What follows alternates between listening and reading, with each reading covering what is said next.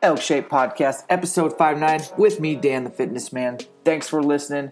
Love your guys' support. Today, I wanted to talk about mountain lions. I actually went on my first ever, maybe my last mountain lion hunt a couple weeks ago. It's something that's been on my radar for several years. I've been saving on the side because I knew I was going to have to hire an outfitter or just get really lucky over in Washington on an incidental. I went to Idaho, hired an outfitter. I'm going to explain how I made it happen for myself, what I did to accomplish that hunt, because I'm not a guy that can just go out and book a mountain lion hunt every year. This has been on my radar for several years, and I wanted to do my part and help manage the predators. And the cat densities are super high, especially in North Idaho. So I'm going to bring on the guy that I hired and kind of interview him. The reason why I bring him on also is because he knows a lot about bear hunting. Spring bears coming up around the corner. He also guides elk, so we're going to get into some elk hunting tactics. He calls for all his clients and kills lots of bulls every year, so he's got a wealth of knowledge. He's a pretty young guy. He can definitely hike the mountains. As you're going to find out, he kicked my ass on the hills, and it's just a really cool episode. So a little different, but I really like it. It's very engaging, and I hope you enjoyed learning some of the biology on these animals that we're going to talk about. As far as Elk Shape business goes, guys, just want to let you know I got a bunch of new swag in the Elk Shape store. Please check it out. I love some of the stuff that we got there from the hats and shirts, so you can check that out on elkshape.com. Check out free workouts as well. Go to the YouTube channel, watch any workout or hunting related content. We're on Instagram at Elk Shape. We're on Facebook as well, and the Elk Shape camp is coming up like in a couple of days. I'm super pumped about that. We're going to do Elk Shape Camp number 2. That's going to be early summer or late spring, and I'm going to double the amount of people that can go so I can just do one last camp and touch a lot of athletes and get them ready for the best elk hunting season of their life, 2019. I hope you're drawing some great tags. I hope you're working out. I hope you're meal planning, prepping, and making sure your nutrition's dialed. I hope you're doing delayed gratification when it comes to your life,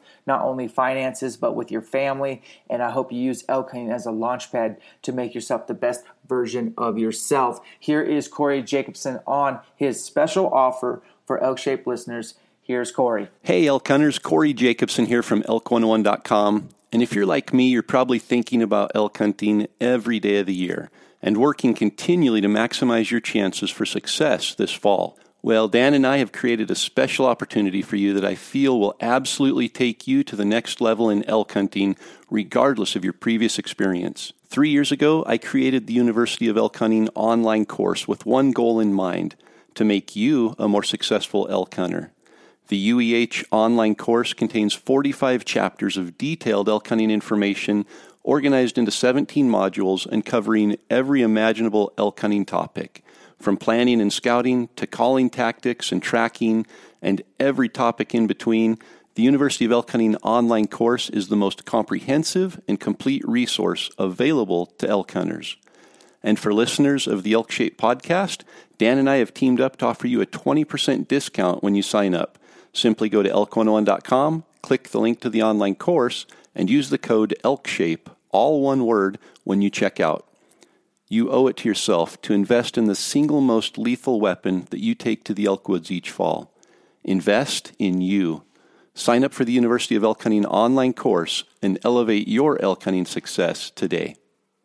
Thanks, Corey, for that. As always, our other sponsors get a quick shout out: discipline, hard work, delayed gratification, and accountability for our actions. Thank you, sponsors. Without further ado, here is episode 59 with Mike from Longtail Outfitters. Elk Shape Podcast, me, Dan the Fitness Man. Today, I am hanging out with Mike from Longtail Outfitters. What's up, brother? Oh, not much. Just beautiful day today here in northern Idaho. Yeah, you guys got dumped on like us over here? Yeah, we got probably here at the house, we probably got 2 feet within 24 hours. I know, man. I've spent at least 10 hours behind a snowplow or a snowblower between my house and my gym. It's been crazy. Yeah, it's been crazy, that's for sure. We haven't had this much snow all winter. We got it all within, a few hours. It's pretty nuts. It's been pretty warm winter this year. We're going to get you on today to talk about all things cougar hunting, some spring bear hunting, some elk hunting. We're going to get to know you, your story, the background. So for those listening, I killed a cougar, my first and only probably cougar, last week with Mike. And It was epic. There was a dream come true for me. I've been wanting to do that. That was a bucket list hunt, and it finally happened. I'll go into how that kind of played out here, but let's kind of first learn about you, Mike. Man, you're a young whippersnapper. You're like what, 25, and really hard to keep up with, I will say, in the mountains, which I never have to say. You did, man. You kicked my butt. You were faster than me. No, you didn't have a pack on. I'm just going to say that. That's my excuse. But no, seriously, you moved well in the mountains, and it was cool. But you're 25. Give us your story, man. How'd you get into outfitting? How long you been doing it, and kind of what's your operation like? Yeah, so when I was straight out of high school, I graduated high school, and I went over to Montana and worked for an outfitter in the Swan Valley, which is about an hour south of Kalispell.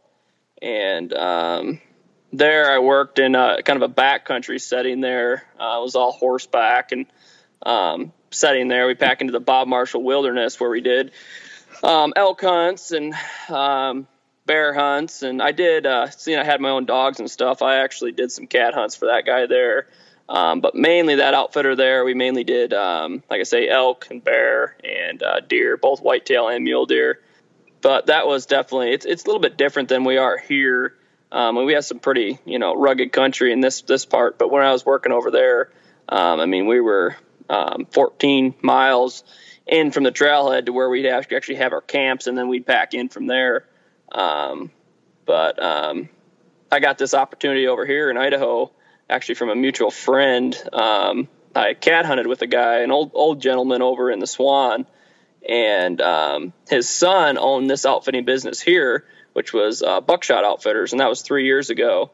He went up for sale, so I went over and met with him and hit it off from there, and ended up getting a guy that was interested. He was a big hunter and stuff, and he's actually from back in Tennessee.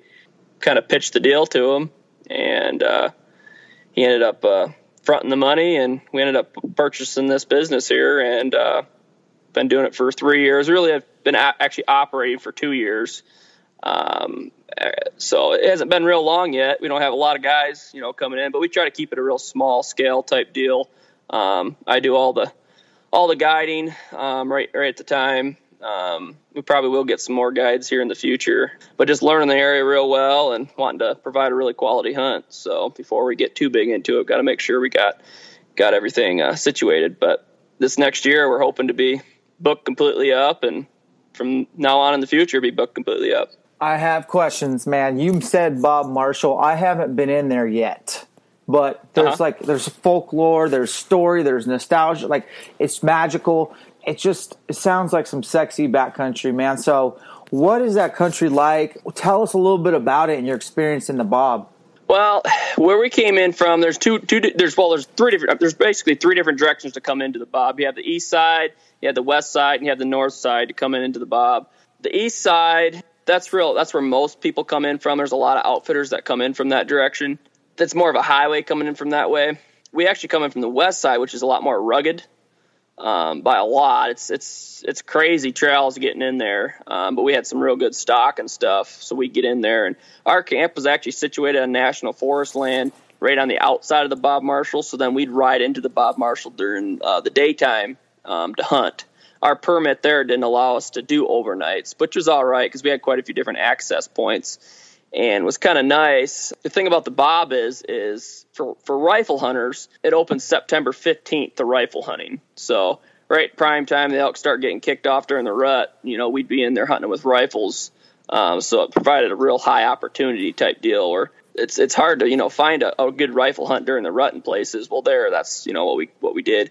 But there's we did combo hunts where we do archery hunting, rifle hunting combo. So we'd out of the Bob Marshall, there's a lot of elk that kind of on the fringe there. So if they were out of the Bob Marshall, we found a couple bulls bugling down on a draw. That was out of the Bob Marshall. We'd go chase them with the bows, and then if we had some elk bugling on the other side, because it's kind of a divide there where we'd hunt the divide. And wherever we get a bull bugle in the morning, we either go after them with the rifle if they're in the Bob Marshall, and if they're on the national forest side, we go after the bows. But it was kind of a unique deal there. Is it still like that today? Yes, it is. Wow, it is. That's cool for elk hunters out there. Hey, if you got the balls to do it now, if somebody's coming out, like maybe they're not a woodsman quite yet. I mean, obviously this Bob Marshall is no joke. You heard it here first. Like, I've never been there, but I just know it's no joke. Is that something doable for, say, somebody, pretty savvy in the backcountry to go do on their own? I mean, it's tough. You have to be good with horses and stuff like that. It's not something where you're going to hike back in there, because, I mean, you could probably get back in there and hike, but you got to remember, you're shooting an elk, you got to get it out too. So, and if you're doing it in September, it's pretty warm. It'd be tough to do it without stock, but there's different outfitters that can do drop camps. So if you wanted to kind of do it on your own, basically, an outfitter could pack you back in there and then do a drop camp. That's cool. And then you could hunt from there, which a lot of guys like that. A lot of guys that, know how to elk hunt and that sort of thing, But another thing you have to be, cautious about in there is grizzly bears. We had lots of encounters with grizzly bears in there. I mean, even so, hunting-wise, we'd tell clients if they, we never want them to shoot more than once for, with a rifle. We don't want them to shoot more than once, because after 2-3 shots, those bears were keyed in right where you were at, and within an hour, you'd have grizzly bears on top of you in there. No as far as kidding. Shooting goes. Wow. Yeah. So you got to be careful. We see somebody make a good shot. It's like, oh, it's good, just let them die. But some guys, they want to keep shooting till they're down. We didn't do that there because the grizzly bears would claim it, and you couldn't do anything about it. I mean, I've been, hunting around there. That's kind of the reason I like come over here hunting this area, because we do have grizzly bears, but not like there. It had too many close encounters. It almost makes it not fun in some of those spots with the grizzlies. Too many close encounters for me, I guess, But have you been keeping up with all the grizzly encounters these last few years? Like a buddy of mine, Bob Lagasa, he was the guy from Spokane who got attacked by a sow just this fall. Mm-hmm. He got beat up pretty good. He was in the hospital over in Bozeman for quite a while. It was right out of Livingston. And then another outfitter actually got killed in Wyoming just this last season, and he had a family, which is just heartbreaking. And it's just, I mean, I'm ready for those things to get tags on them, man, and help keep those numbers in check. Did you have any crazy close calls? Yeah, I had one once. It was actually in November. I was out, had some clients set up on a we were mule deer hunting. I had them set up on a big rock slide, kind of open face coming across, and I was going to go around kind of the backside, and I was going to glass another spot, see if there's any deer bedded. And I was by myself. I always carry, I always had my 44 with me, my pistol, and I was hiking around, and before I knew it, I walked right up on a kill. I don't know.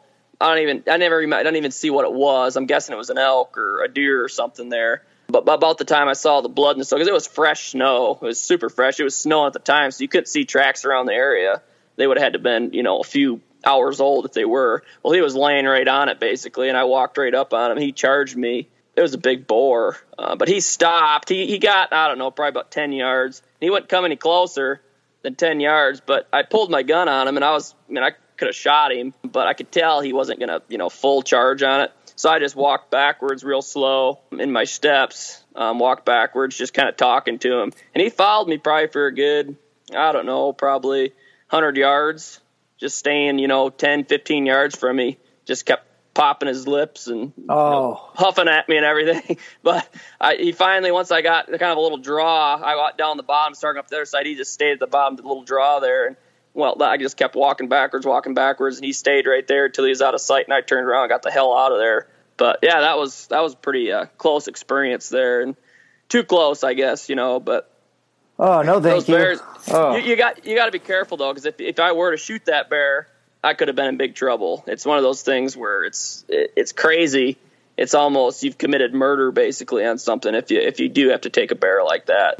They have to basically, you better be chewed on. When they show up to, see what happened, you could be in big trouble. So that's kind of where the law needs to change a little bit. But wow. Yeah, I don't know. I think it'll change here in the next few years. There's enough people getting injured and stuff. Yeah, and that's what it's going to take. It needs to change. Yeah, totally agree. So, how did you become a houndsman? I mean, did you just grow up with Walker hounds, or how did you actually become a true houndsman, which you obviously are? I experienced it. How'd that happen?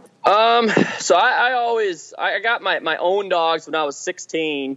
My dad had dogs, and then a good friend of my dad's had dogs who was a huge houndsman. And that's who I got all my dogs from now, basically the bloodline. Being a houndsman, there's a lot more into it than a lot of people think. There's just having your own dog. There's some guys out there that'll buy dogs and they really do it well and, really be proud of what you have.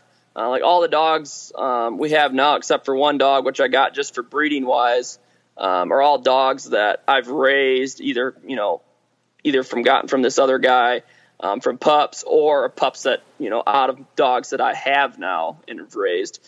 So there's a lot when you have raise a dog from a pup and, bring them up and train them to hunt and everything, and they start doing well and, they take their first track or they make their first tree and then they start treeing for the first time. It's just, it's not about, killing something. It's just about watching the dogs work, killing is part of it, but for me, I've probably treed, I don't even know how many lions, and I've only shot one. And it was just because, just one of those things that Big Tom, but it's all about the dogs. So I normally, if I'm just out hunting by myself, I just take pictures, that's what I shoot them with is the camera. Because for us, especially females or anything like that, I'll run a same female, probably run her, 10, 12 times during a winter, training dogs on them. So that's kind of how we do that. If we shot every cat, then we wouldn't have any cats to run. Yeah, I like that about you because quite honestly, there's a lot of outfitters in Idaho specifically. I'm calling you guys out. You kill anything. And I just think that I was really impressed at your management practices, and I think that's good for the long run. And I just don't think females should be killed in that scenario for the most part, unless they're diseased or injured or something, ma'am. That's your breeding stock. But as far as when did you get your dogs and go, man, these are my dogs. I want to use my dogs and run them for this other outfitter. When did that happen? Well, I already had my dogs then when I moved over to there, and it was just one of those things where, in the wintertime, I did some snowmobile tours and that sort of thing for them, but I basically took winters off and I'd just run cats, and I could supplement it with bobcat hides. Bobcat hides out west are worth some money. So I could basically actually make a living off my dogs just running bobcats and shooting bobcats and selling them at fur auctions is how I made money in the wintertime doing that sort of thing. And this outfitter, he had a houndsman that kept, coming and running for him, but he was real unreliable and everything. So I was like, hey, I'll run some cats for you, and he always gives me a call. He's got a hunter coming in. He wants me to come do it. I was like, hey, I got my own thing going, so I can't do that anymore. Right. Yeah, that's definitely, for me, running my dogs is, definitely the favorite thing out of anything to do. It's just kind of a passion, it's what I live to do. And that's kind of how you kind of look at outfitters. If you don't want to book with us and you book with somebody else, one thing to ask an outfitter is, do you own your own dogs? If an outfitter says, no, I got guys that come in and run that are real good, that's probably not a guy to go with because he's not passionate about cat hunting. If you're going to go with an outfitter, you want to make sure he's passionate about cat hunting and he owns his own dogs and that whole thing. So that's kind of a tip if you are looking for, booking a cat hunt. Well, is something to ask. Let's get into that booking that cat. So you're talking to a guy who's very blue collar when it comes to just the amount of money, my income. I like time over money is what I've chose. So I've picked a lifestyle where, I'm not a 6-figure a year kind of guy, not even close. But what I have done is paid a lot of stuff off. So I have more time than most people, that's for sure. And that's what's most important to me. So I knew that I was going to have to hire a cat hunter when I heard a couple horror stories. Friends of friends who went with guys to get their cat. Because in Idaho, if your buddy's got dogs, you can kind of do that. You can run with them. And then, yep. But then there's a gray area where Fish and Game does a good job in Idaho of making sure people aren't outfitting illegally. And I know one of my dad's friend basically has dogs and took a guy out who said, hey, I've never gone cat hunting. I know you got dogs. Will you take me? And the guy's like, yeah. And he took him out. They got a cat. And the guy never asked him for money. The guy with dogs never asked the guy for money. But when they went to the gas station to fill up his truck, the guy's like, hey, let me fill your truck up for you at the very least. And the guy was like, okay, that's cool. And the guy goes and fills his truck up and then comes out and flashes a badge and says, hey, I'm with Idaho Fish and Game. This is illegal what you just did. And they wrote him up. I don't know if that's for sure. That's just the version that I heard. And when I heard that story, I was like, that's it, man. This was a couple years ago. I heard that. I'm like, I have to actually hire an outfitter, do it black and white. I got way too much to lose, not enough to gain to go kill a cat with a buddy. You know what I mean? Yeah. Yep. So I reached out to a few people, a few different outfitters, and what I did was I live really close to good cat hunting, and I was like, hey, man, I can't afford to pay you anywhere between $5,500 to $7,000 and hunt with you for a week straight. The weather's unpredictable, and I live close. Could you do a day rate? If it snows real good, we know we're going to find tracks. I can just drop what I'm doing, come over. You don't have a client, I'll pay you some sort of day rate, a trophy fee. And I actually got a couple outfitters to be like, yeah, that's cool, let's do that. But the phone never rang. They always ended up having clients or it didn't snow. And so I just kept saving cash up. And then one day, out of nowhere, you call me and you're like, hey, man, I got an opportunity for you. And we worked out a deal, and we won't go into the specifics, but we worked out a deal where I got a really good cat hunt, and I chased my dream, and I did it on basically kind of a budget that I had. That's not always going to be the case. So when it comes to booking a cat hunt, let's just use you, for example. What are the most key dates, obviously weather dependent, and what can people expect? Are you doing week hunts? Are you doing like you pay a fee and you have the whole seat? Like, how do you run your operation? Well, normally what we do for people that want to book out a ways, because it's like you say, it's one of those things where it's quite a bit of money for a cat hunt. Our hunts are guaranteed, which makes it a little bit easier on guys. It does cost a little bit more for our hunts, but if you look at that and you go look at some other outfitters, yes, they're considerably less for the hunt. Yeah, there's a good chance you're not going to get a cat, or he's going to want you to shoot a small cat or the first track that you see.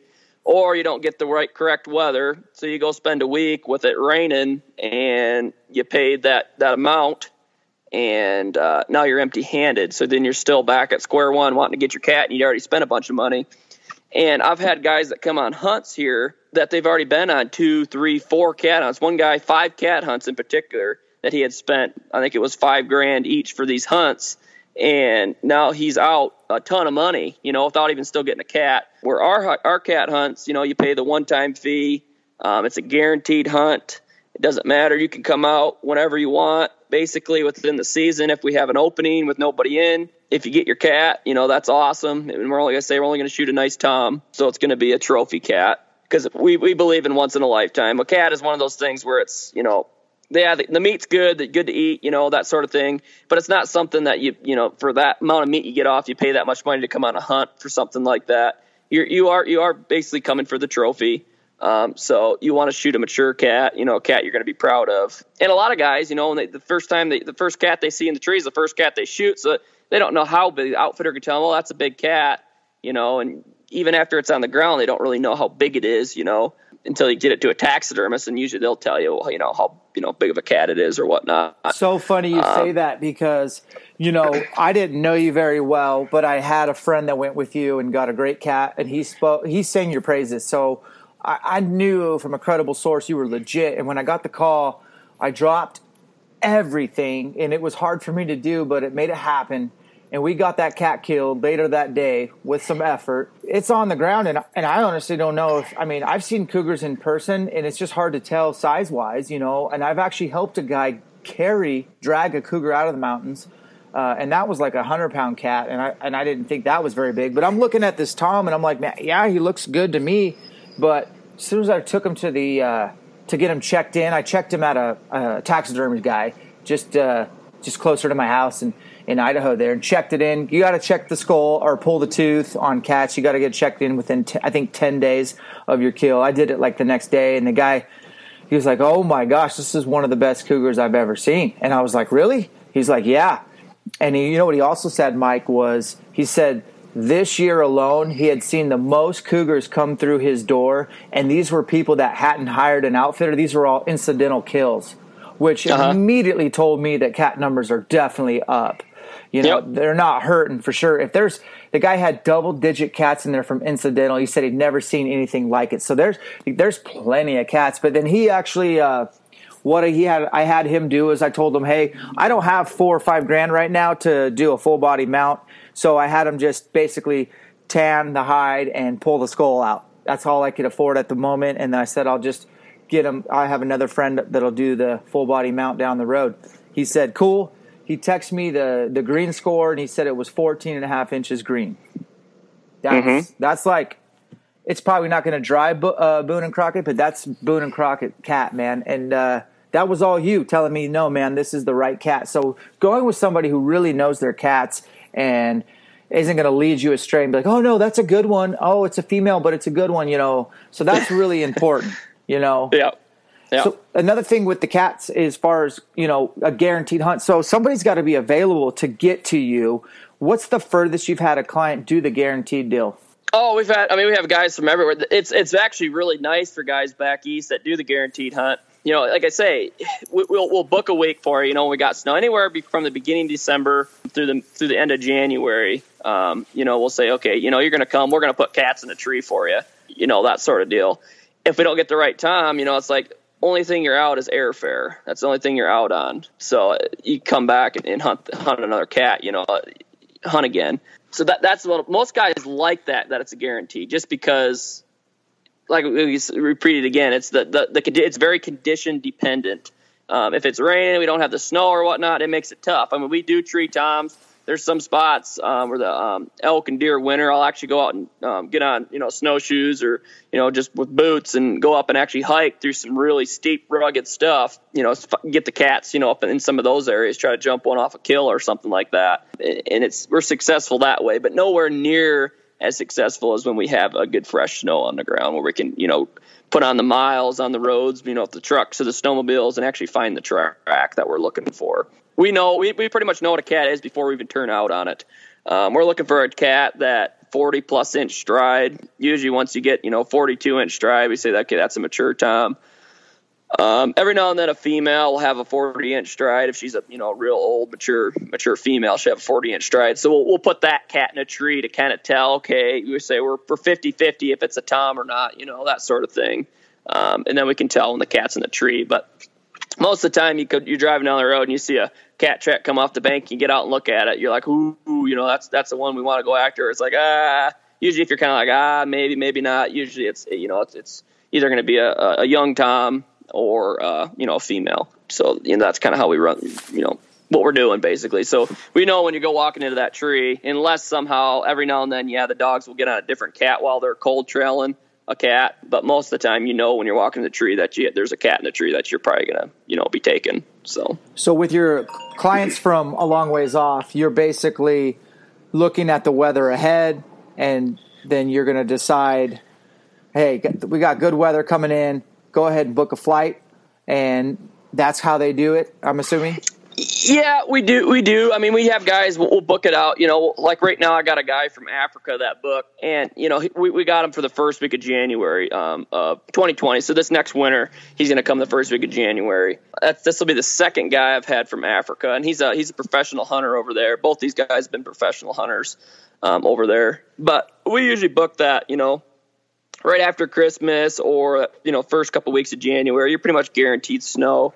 You're guaranteed, you know, you're going to get your guaranteed cat, you know. Most of the cat hunts we have, unless somebody's really going to be picky, most of our cat hunts only last a few days most times if the conditions are right. You know, we go out there and we'll put on the miles and we'll find a cat, you know, the right cat within a few days most times. So when you're measuring a stride, are you measuring what exactly from distance to distance?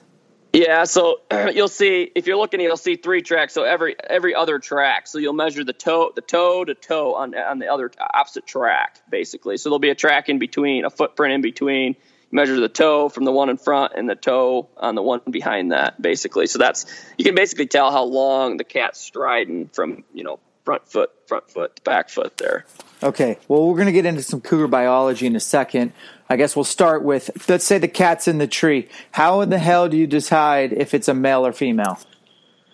You can see we call it a tom spot. Basically, it's a stain from where they're pissing on their hide. You'll see a black spot, and if it's a big mature tom, you can actually see their testicles pretty easy. A female, her vulva's tucked up underneath her tail most times. But when you walk up to a tree, if it's a young tom, that's what we're looking for. When you walk up to a tree and you got a mature tom in the tree, you can just look at its head and be like, okay, yeah, it's a big tom. Just how big the head is usually on them. But biology wise, yeah, you're looking for the testicles basically on the tom in the tree. And when you're under the tree, usually they're only, no more than, 30 feet from you most times. They usually don't go too high in a tree. So you can usually see that. I've used binos before, that sort of thing to, look real close and just make sure sometimes. It's usually pretty easy. For somebody that hasn't seen a lot of cats in a tree, it'd be almost impossible to tell. But, you got a guide that's been doing it for a long time. He can tell. He's seen enough cats in a tree that he should be able to tell. If he can't tell what the cat is in a tree, there's probably a problem there. It just depends on how many cats you've treed. I was like, when I walked up, I'm like, I just took your word for it, but I could definitely tell that the cat I killed had a huge head, like ridiculous head. So it's pretty obvious at that point. But when it comes to cats that have kills and food in their stomach, that's something I never thought about until I tried picking my cat up. And, I'm a guy who probably I walk around like $160, and that cat felt heavier than me when I picked him up off the ground. And you're like, I remember you said something like, yeah, he definitely didn't have a kill, so he had no food in his belly. Imagine if he did. So how much more would what do you think my cat weighed? Because people ask me, and I'm like, dude, I didn't bring a scale in the woods, sorry. And then what do you think he would have weighed if he had food in his belly? So, yeah, like a mature tom like that, your mature tom's usually right around 160 pounds, just on a normal average day. But if they kill an elk or a deer, there's nothing for them to have 30 pounds of meat in their stomach. Literally, their bellies will be dragging on the ground. They just lay there and gorge themselves. So a 160-pound cat, it could be a 190-pound cat, depending if he ate something, that night. So that's where people say, oh, I killed a huge cat. He was 190 pounds. Well, it's like, okay, yeah, he's just your average normal, tom. He just 160 pounds, normally. But, of course, when he's been sitting on a kill all night and he's got a belly full of food, nothing for him to have 30 pounds of meat in their belly. Interesting. Yeah. So I was wondering about that because I was figuring, he was definitely so we walked up, he was treed, he was kind of on unmarked property. We had access from the landowner just below it. He was real close to national. We both agreed that it was, sorry man, my phone is blowing up. But we walked up and we were like, oh man, this is a little gray. Let's go ahead and let the cat down and we'll just tree him up real quick. And so you tied your dogs up, you hit the tree with the stick, the vibration drove the cat crazy. He jumped down in seconds. By the way, he jumped from a height where it probably would have broke every bone in my body. And he didn't even miss a step and took off. Then you let the dogs loose. And I was thinking, oh, this thing's going to be treed in 300 yards. And then he went a long ways, did some circles. And then you're like, oh, he doesn't have, he has no food in his belly. Is that pretty typical when a cat doesn't have a kill that they can go a little further? Yeah, it can, but one thing with that cat is, I don't know if you remember when we were running them, you could see the dogs were moving them real slow, and then some of the dogs, got out of there. That cat was actually fighting on the ground to where he would just walking with the dogs, barking at him basically. So that usually they just pop up a tree, but him being an old mature tom, been around the block a few times, he didn't want a tree again right away. And that's why he went quite a bit further, just because he was just walking. The dogs had him caught. But they had him caught on the ground, basically. Gotcha. With what was going on there. So that's kind of what happened there in that situation. But yeah, if he had a belly full of food, he would have, fell out of the tree probably, and probably only went, another 100 yards and had to go back up again just because, just same thing as you had a big old meal. You can't really go for a run, after Thanksgiving dinner. It's basically the same thing. So. No doubt. So trying to figure out, so I've seen, I think somewhere around 6 or 7 cougars out hunting. Never had a shot opportunity on one. I've seen quite a few back when I used to turkey hunt in kind of north of Spokane there. We had a lot of cats. Called in a couple turkey hunting and saw a few here and there. And then I've seen, I think I told you this, but I saw one chasing antelope down in the Waihees in Idaho, and then I filmed one about 10 yards away. It's on YouTube somewhere in Nevada, and I just walked up on a cat basically on the edge of a cliff. He was that cat was just out in the sun. I told you I've seen a lot of cats in the wild, but I was wondering, do cats spend some of their daylight hours up in trees on their own? Yeah, I've had the dogs cold trail before. And a cold trail is basically the cat before it's jumped, the track that we find that comes across the road. We turn the dogs loose on it. and until the dogs catch up to where the cat's either bedded or the cat's basically still out on the move and the dogs catch up. Then we call it a jump race once the cat's on the move from the dogs. But I've turned loose on tracks before that were had snowed that night and found impressions in the snow where you can see the cat had walked, but of course there's snow in the track, and turn the dogs loose on that, which they can run fine because they put their head down in the impression. They can smell the cat.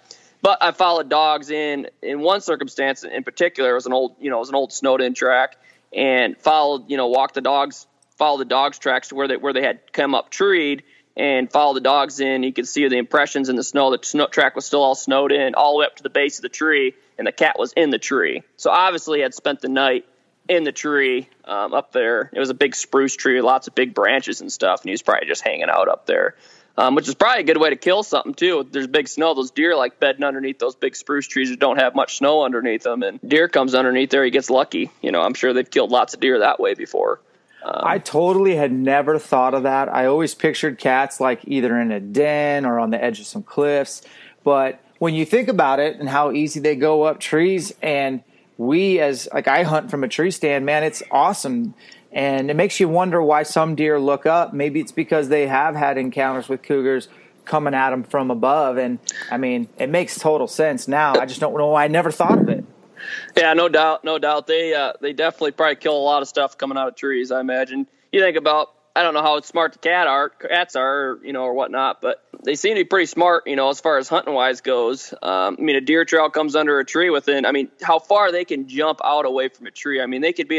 They could be 20 feet up in a tree, and they could jump 10 yards out. So if a deer comes anywhere within radius 10 yards of the tree, I'm sure that deer, he's got them. He's going to land right on top, probably break their back landing on top of them. So yeah. I'm sure they kill a lot of stuff jumping out of trees on them. I had a newfound respect for cougars too, because the ones I've seen, I just hadn't seen that big of ones, or I just didn't think they looked that big. And then I helped, like I said, some random guy killed a cougar in over there in Idaho, and I was just out wolf hunting, and he looked really tired, and I said, "What's up, man?" And he's like, "Oh, I killed a cougar. Can you help me get it out?" And I was like, "Absolutely." And I helped him drag it out, and it was probably like 100-pound female. I wasn't that impressed. So, a lot of times I'm hunting elk and cat country for sure, and bear country, and I don't pack heat at all. I haven't the last few years. I'm going to probably reconsider after picking up that cat that I just killed, man. Like, I firmly believe if that dude landed on me with one swipe, he could break my neck. He was so jacked. He was so much muscle on that animal. A newfound respect for potentially, hey, carrying a pistol ain't a bad idea in Idaho. Yep. Yeah. So let's get into some of the biology on these cats. So there is no quote unquote rut or mating season on cougars. They just tell us kind of how that breeding works. Well, they're really the only mammal, especially for in this area, for some place where we have such hard winters and stuff. But they are so efficient at killing. There's no time of the year where they go hungry. Basically, like a lot of animals in wintertime. There's no way a deer or an elk would have fawns or calves in the wintertime because it wouldn't survive. Well, with cats, a lion, mountain lion, they'll come in any time of the year just because they're successful at, all times of the year. And the kittens, they got enough, good enough coats on them when they're born and everything that, they'll survive. So it's just one of those things. You never know when a female is going to come in heat. So those big toms, that's why it's kind of a reason why one of those toms has such a large area, is because they're always having to patrol it. They're always looking for young toms coming in, but especially looking for the females that they know they have in that area to be coming into heat. So it's just one of those things. And if a female doesn't have kittens, it's only a matter of time. Either she's already pregnant or she's going to be coming into heat and she needs to be bred. But a female, she'll usually keep their kittens with them probably about a year and a half, 2 years. Seems like the young toms, which we call a subadult tom will usually leave a female at about a year and a half. And then but a female subadult, they'll usually leave their mother, a year and a half up to 2 years most times. What's the gestation on a female there? I think there's something kind of like a dog or whatnot, 60, 70 days, something like that. Oh my gosh. Okay. Wow. That's a fast turnaround. And then as far as territory goes, is there I mean, how much country can a mature tom like the one I killed cover? Like, what's their range? It depends on what time of year. This time of year got snow. They're not going to travel quite as far. But in the summertime, I mean, it's nothing, for a cat to, probably, I would guess a tom, he could probably have, 30, 40 square miles. Probably, I would think even more, probably 50. It depends on if he's have an established area or not. You get a young tom that got, he's got kicked away from his mom. It's nothing for him to go probably 60, 70 miles before he finds an actual area that's open. But it just depends on the cat, I guess, that sort of thing. But a big mature tom, as far as his area, established area, I would probably think 30 square miles, I would think, something like that. That's incredible, man. It really is. And they're such efficient killers, and I think they're pretty responsible for a lot of elk calf mortality, especially. I just think I think they're awesome. I did see, and I don't know what you know about this, but I have a buddy who runs trail cameras pretty aggressively. By aggressively, in a 400-acre private spot in Montana, he's got about 70 trail cameras on video mode. It's a pretty legit operation. And in Montana, you can't run cameras during season, so he has, to take them down or whatever. But he runs them for most of the year, except for hunting season. And he's got video of a cougar making sounds that sound similar to an elk calf sound. And really? I'm wondering, can cougars mimic elk and call them in? I don't know. I've never heard of that. But if you got one that's smart enough to do that, it might be just a sound they make, and they kind of make a chirping noise. Yeah. Kind of a mating noise is a chirp. So I could see where it could kind of sound like a cow calf, something like that. Yeah, it was incredible. I was like, I said, man, is that thing trying to mimic an elk, or is that just its own communication? Because it was scary close to a calf call. And you and I both know from elk hunting, calf calls work really well when it comes to vocalization. Yes. So anyways, well, let's move on from cats, man, because we got other things to talk about. You run your dogs on bears. I've actually never been a part of that. I've killed a lot of bears. I do half and half, probably half over bait, half spot and stock. Usually I do one of each a year. I can get 2 bear tags. We're in Idaho here. So running dogs on bears is a whole new thing for me. I imagine lung capacity. A bear has considerable, especially in the spring, a lot more lung capacity than, say, a cougar. What's that like running dogs on bears, man? It can be pretty exciting. That's for you for sure. You'll get some long races sometimes, like I say, especially in the spring when they're not all real, got a lot of fat on them and stuff. They can go a long ways. But a lot of times we run our hunts. We run the dogs off a bait 50%, and the other 50% we're running the dogs.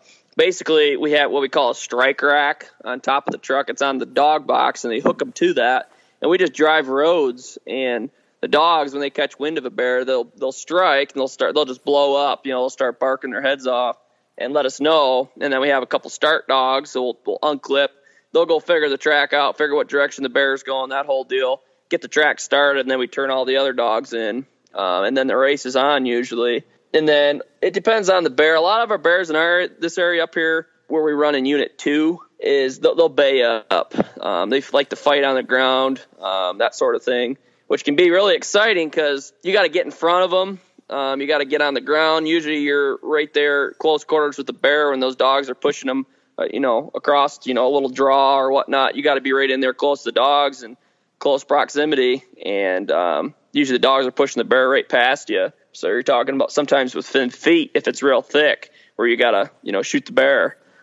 So it gets pretty exciting sometimes there. But then, that's usually 50% of the time they're bayed up. The other times they're usually in a tree, which isn't, it's kind of like the cat hunt sort of deal. You get them in a tree, which is really nice, especially with bears, because same with cats, they're real hard to judge, a bear. So once you get a bear in a tree, same thing. We don't like killing, females, and especially don't like killing females that, are lactating, which have cubs. So a sow. And we can tell that when a bear's in a tree pretty easy if it's a sow, or if she has milk, if her nipples are all swollen up and that sort of thing. Which a lot of bears, especially like in Montana where we used to hunt over there, there seemed like there's more sows that got killed than anything else because they're out having to feed a lot more during the daytime to provide for cubs. And, when you're spotting stock bear, you see a bear, you quick drop down and you shoot it. Well, there's all kinds of, immature bears and sows that got shot. there they have problems with that. Where in Idaho, it seems like a lot more mature bears get killed because we use dogs, use hounds in this state, and we can judge a bear a lot better before we take it. And a lot of hound guys, they don't want to kill sows. Same thing, it's because they want the resource to be there. So that hounds work really well in that regard, especially as far as managing goes. And for us to manage our area that we hunt in, same thing. We don't like to kill sows. Same thing as we don't like to kill the female lions. So that works out really well for us in our area. So with bears, cats, and wolves, obviously those are all concerns with your dogs. And you have Walker hounds, right? Yes. Okay. I've heard that, for cats especially, if they get like in a cliff area, they'll just swipe dogs off cliffs, and that's a pretty fast way for the dogs to die. Doesn't seem like too often dogs and cats like fight until the death because there's just so many dogs. But with bears, do bears fight your dogs? And am I right about the whole cliff thing in cougars? Expand on that. Yeah, if there's a big Tom and he wants to kill dogs, he's just going to do it. He's going to be able to kill them. Where there's a bear, we got a bear, yeah, they'll hurt the dogs and stuff. But usually if a bear gets a hold of a dog, the dog survives just because the dogs can squirm away. If a cat gets a hold of your dog, he's going to kill the dog if he wants to kill the dog. But yeah, cliff areas, that's one outfitter that I know of up to Joe. He had this one cat that they just pretty much didn't want to run anymore because he'd always go to this one spot, get out on the cliffs and back up on a cliff, and the dogs would, try to get up in his face and he'd swat them off. And, dog can't take a fall, a couple hundred feet off a cliff and survive, So that cat knew he could get away from the dogs doing that, that sort of thing. But bears, yeah, it seems like dogs get injured a lot more with bears, but they usually don't kill the dog. Usually the dogs are, a couple of weeks of healing and they're ready to go again. If a cat gets a hold of your dog, usually it's a done deal. But I've had some close calls. I've had one where the cat got a hold of the dog and bit right through the collar, and the collar saved the dog because the cat was hanging onto the collar and couldn't bite all the way through the collar.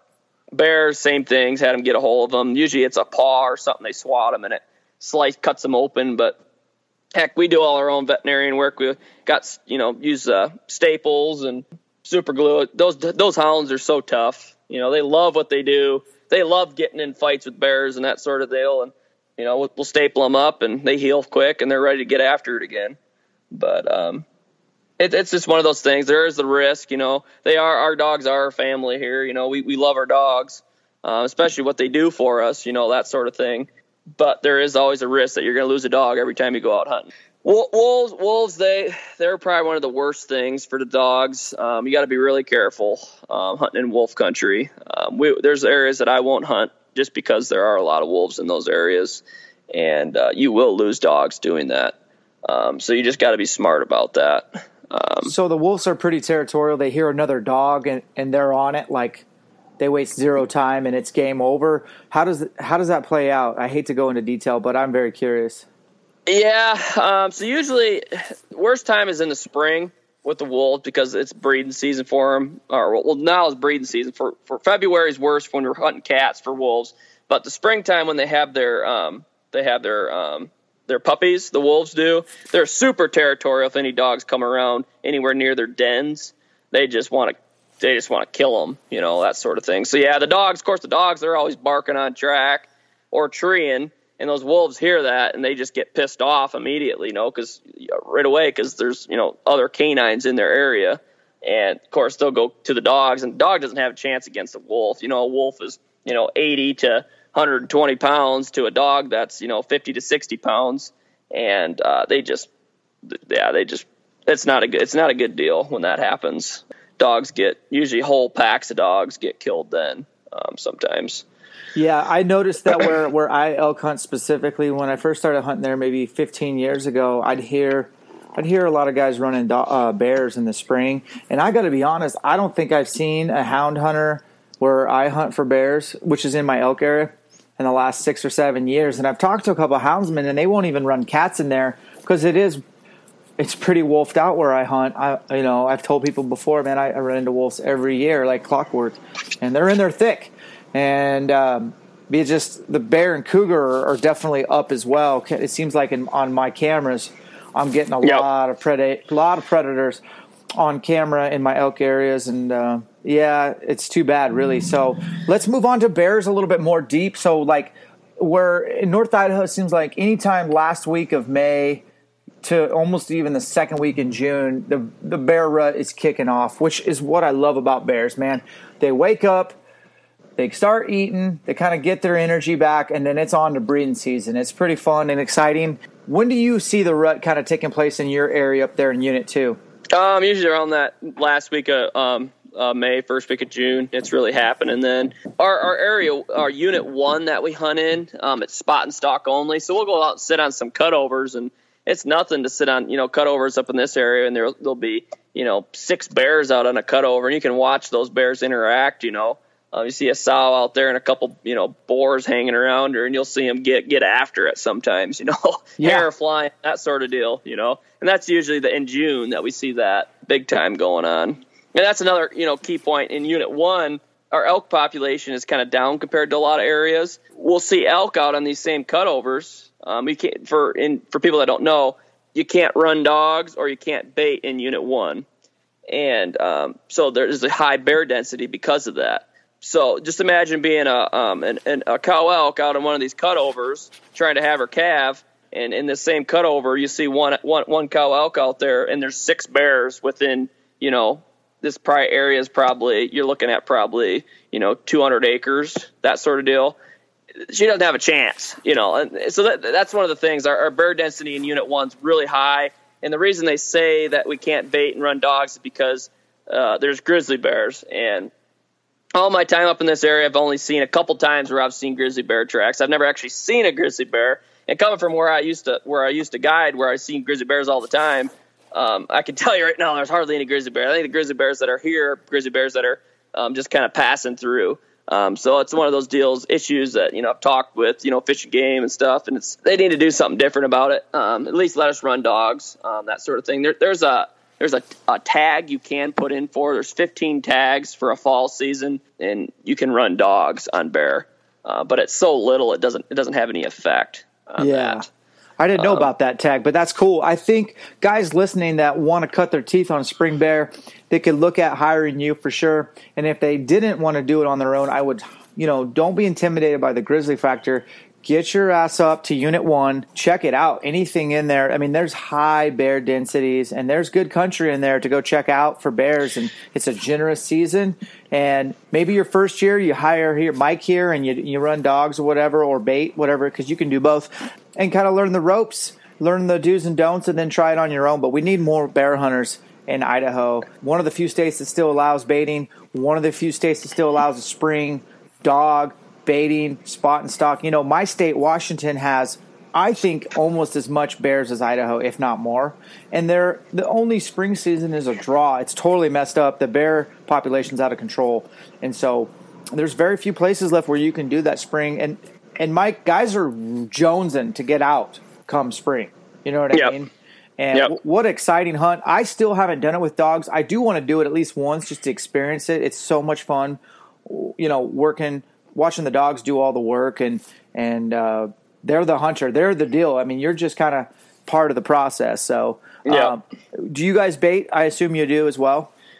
We do a little bit, but like I say, most of we're running the dogs or we're spot and stalk in Unit 1. Because we're running the dogs, we're in Unit 2 because that allows baiting and running dogs. And then Unit 1, we're spot and stalk. So we can do a combo deal too, which works out really well because we'll run the dogs in the morning. And then in the evening, we'll go out and sit on a cutover and try to catch a big boar coming across a cutover. So it just depends on what you want to do. It's your hunt. Our bear hunts are least expensive. Check it out. We got our website and everything. You can look at our bear hunts. If you want prices and stuff, give me a call or email me. What is your guys' website? Longtailoutfitters.com. Copy that. Are you guys on social media as well? Yeah, we're on Facebook. You can look at that. And we also have an Instagram. Nice job. Okay, so let's move on towards the elk, the Wapiti. You guide for elk. Oh yeah, yeah.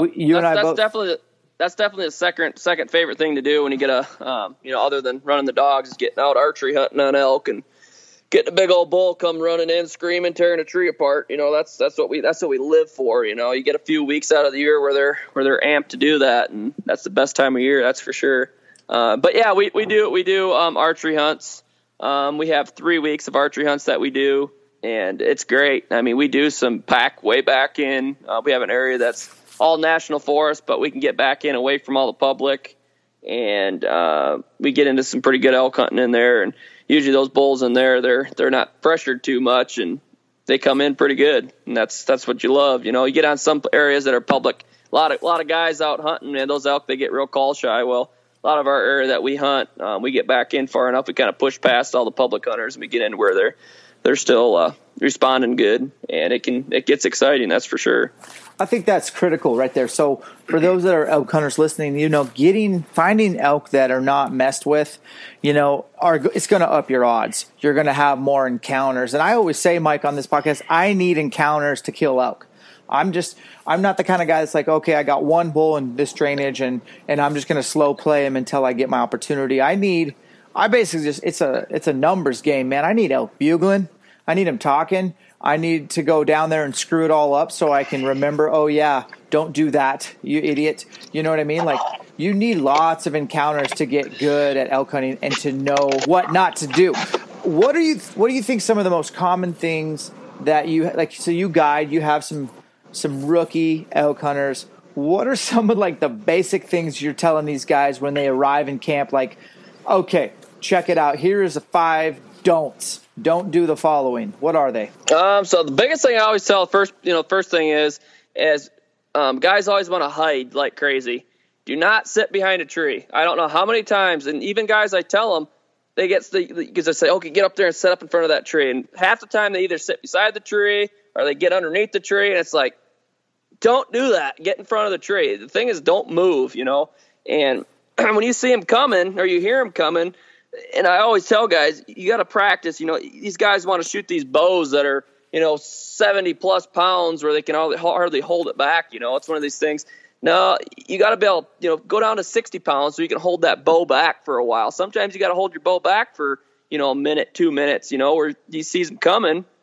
If you pull back when he's there in sight, he's going to spot you, especially mature bull. You're never going to get to pull back when they're in sight. So don't get behind a tree. Always sit out kind of in front of the tree and then pull back when you see him coming. Basically, and then move sometimes too. You see that bull, he's kind of walking. You sit in one spot. Half the time you see the guys, all they have to do is kind of take a step to the left or a step to the right and they'll be able to get a shot. Well, they don't move. And the bull's standing there, and finally, either he smells them or gets the heck out of there. Don't be afraid to move when it comes time that you're pulled back, because usually that bull's going to just kind of look at you for a second there when you move, and you'll have that opportunity to shoot. That's kind of the 3 main things most times. And when you're calling, that bull's not, he's hanging up or whatnot. If he kind of walks back out of sight, because sometimes they'll walk back and forth. And if your guide's back there, he can't see what's going on. You see that bull walk across a couple times, move up to where you're going to be able to get a shot. Move to where he was coming through, because most of the times they'll walk back in that same spot a few times, especially if he's got cows and he's coming back and forth between his cows. Get up to where you see him, because if he already came once, he's not going to come any further the next time. So either you're going to move up with your guide, or if you see that opportunity, get the heck up there and get to where he already came through, because chances are if that guide calls that bull back again, he's going to come back to that same spot because he feels like he was already there once. He feels safe there. So that's kind of another big point there. I was going to add to that. So I think that a lot of guys struggle to get to that point where that bull's coming in, and when it finally all of a sudden happens, there's an immense amount of anticipation, but pressure and this sense of urgency that truly, if you were to take a step back, which is impossible to do, you need lots of reps in this situation, but truly there is no rush. The bull is going to come, allow him to come. Don't pull your bow back way too early, because then you are going to get stuck holding, your poundage, whatever you're pulling, peak weight plus your holding poundage for way too long. And then you're going to get shaky, and that trigger finger is going to get itchy, and you're most likely not going to execute a true surprise release. The other thing is, when a bull's coming in and slobbering or whatever, a lot of times you're like, okay, I got to shoot right now, and they don't range. And now in North Idaho, most times you don't need to range. You're going to use your top pin. But I can't tell you how many animals I've missed in my career because I didn't stop and range and then pull back. And you always convince yourself you don't have the time to do that. And at some point you got to evolve in your game where you got to understand, and especially in certain terrain features, you have to range or don't get a shot. That's okay. But you have to range. And if you lose your shot opportunity, but you knew the yardage, you're almost better off than either wounding or missing. And chances are you'll still get away with ranging and getting your shot still. I know it sounds good on a podcast, and when it plays out in real life, you'll see what I'm talking about. Yeah.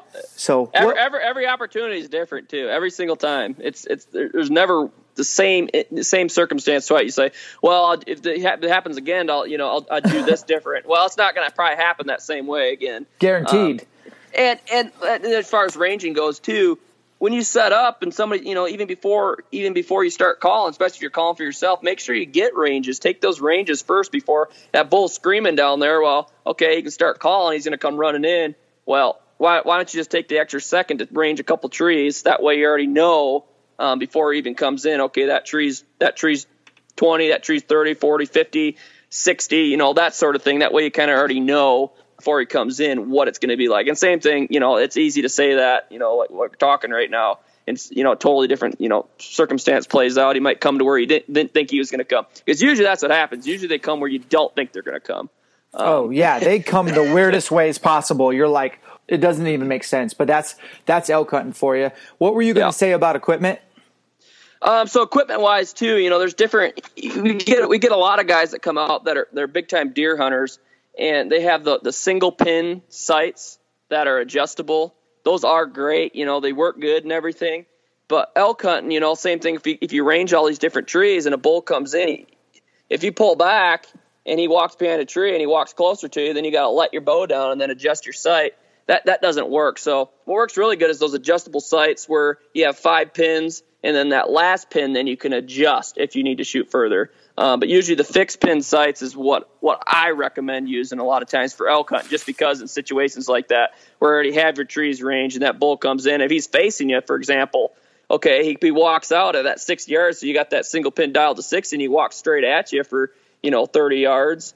Now you have to let down, adjust your sight, the whole deal, just to be able to pull back again. That's probably not going to happen with that situation. Yeah, I switched sights. I don't have a sight sponsor, but I try them all, and I just put on a Spot Hogg. It's called a Fast Eddie, and it's like a single pin, but it's got 2 pins in one, and they're vertical. So that's kind of cool. I like when my top pin's at 20, my second pin I think's like at like 40 or something. They're I can't remember exactly, but something like that, and that's cool. But I agree wholeheartedly. If you're hunting brush country, to just go with a 3 to 5 pin slider, you're going to be, just trust us on that. That's just going to be your best bet. You don't want to have to be sliding a sight, which happened to me in Nevada last year. I was hunting for elk. I finally drew a Nevada tag, and man, my bow, I was hard on my bow, but I had a bunch of stuff just break on my bow, and I brought a backup bow. And my backup bow was like my tree stand bow, and it was a single pin slider. And long story short is I ended up killing my bull. I shot him at 70 yards, and I just missed. I just basically hit a little bit above brisket, just clipping a little bit of lung. And so the bull went a long ways. And when I went to go make a follow-up shot, it would have been so much nicer to have fixed pins than try to sneak up on the bull to finish him off and just range and slide. It just takes too much time. So I'm with you on that for sure. Now, when it comes to having a caller, Idaho's a little different depending on which part of the state you're hunting. I think down south and in the middle, your calling setups are going to be a lot different. You're going to be further apart. But up in North Idaho, especially brush country, and western Montana, and even eastern Washington, you can be pretty close to your caller. What would you say the average distance is you are in your hunter? I'm usually probably about 40 to 60 yards behind the hunter. And a lot of times it works really good in brush. Those elk, when it's thick, they can't make you out in the brush. So even if that bull, you want them to actually kind of see the collar almost. A lot of times you're raking brush and that sort of thing. It's good for them to be able to see that tree moving. So you're raking a tree, with a branch or whatnot. Those bulls see that tree getting raked. It almost convinces them, okay, I'm coming in now because he's right there. He almost convinces them that is an elk a lot of times. So you want him to kind of be able to see that, especially if you're kind of back in the shadow and you're moving back and forth in there.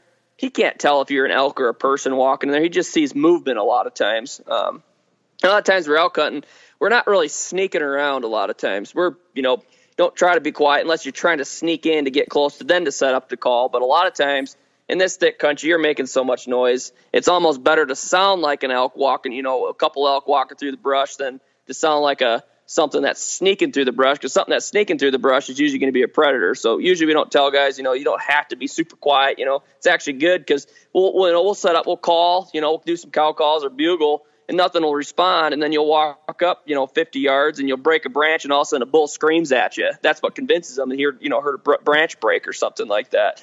So it's different in the thick country just because of that, because elk make a ton of noise. You hear a herd of elk going through the brush up here. I mean, it sounds like a herd of cattle going through the brush. So a lot of times I've called in elk just making noise, basically. You call, a few hundred yards back, and you get up, and that bull's bugling. Don't even really respond. Just kind of break some brush or kind of rake a tree a little bit, and they'll just come right in sometimes doing that. Because a lot of times, a lot of guys, they get real excited calling, a bull bugles, and, they just start calling like crazy, and it doesn't sound right where, a lot of elk, if you listen to, like, sometimes when you're trying to call a bull in, that's real quiet. He just bugles every now and again, and he breaks a tree or whatnot.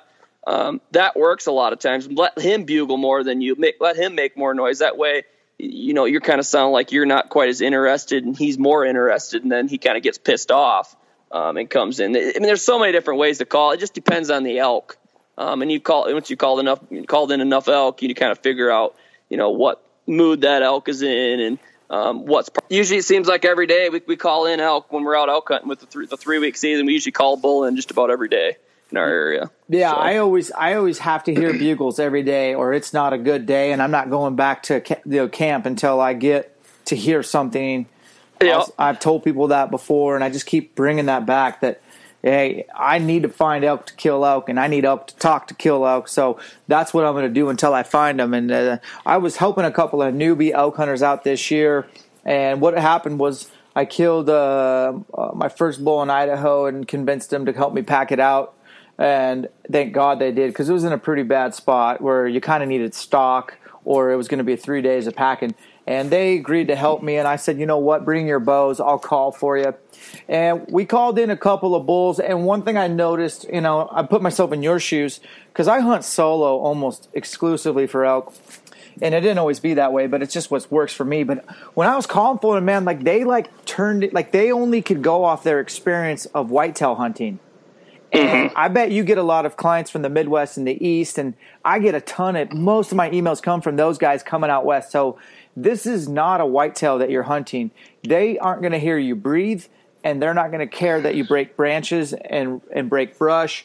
And like you said, it's almost better to sound louder than to sound like you're trying to sneak. Exactly. It sells, it closes the deal. These guys are totally just sneaking in on these bulls as I was calling them in, and they're doing this little, slow, methodical stalk through the brush. It's just like, dude, no, just bust your ass 20 yards up there and get ready. It's going to happen. Yep. So it was cool. I hope to hunt with more newbie hunters, because I sure learn a lot about what to teach on this podcast. And I'm certainly no expert. I have killed a lot of elk, but I'm still learning. I'm a student, and that's what I love about elk hunting, right, man?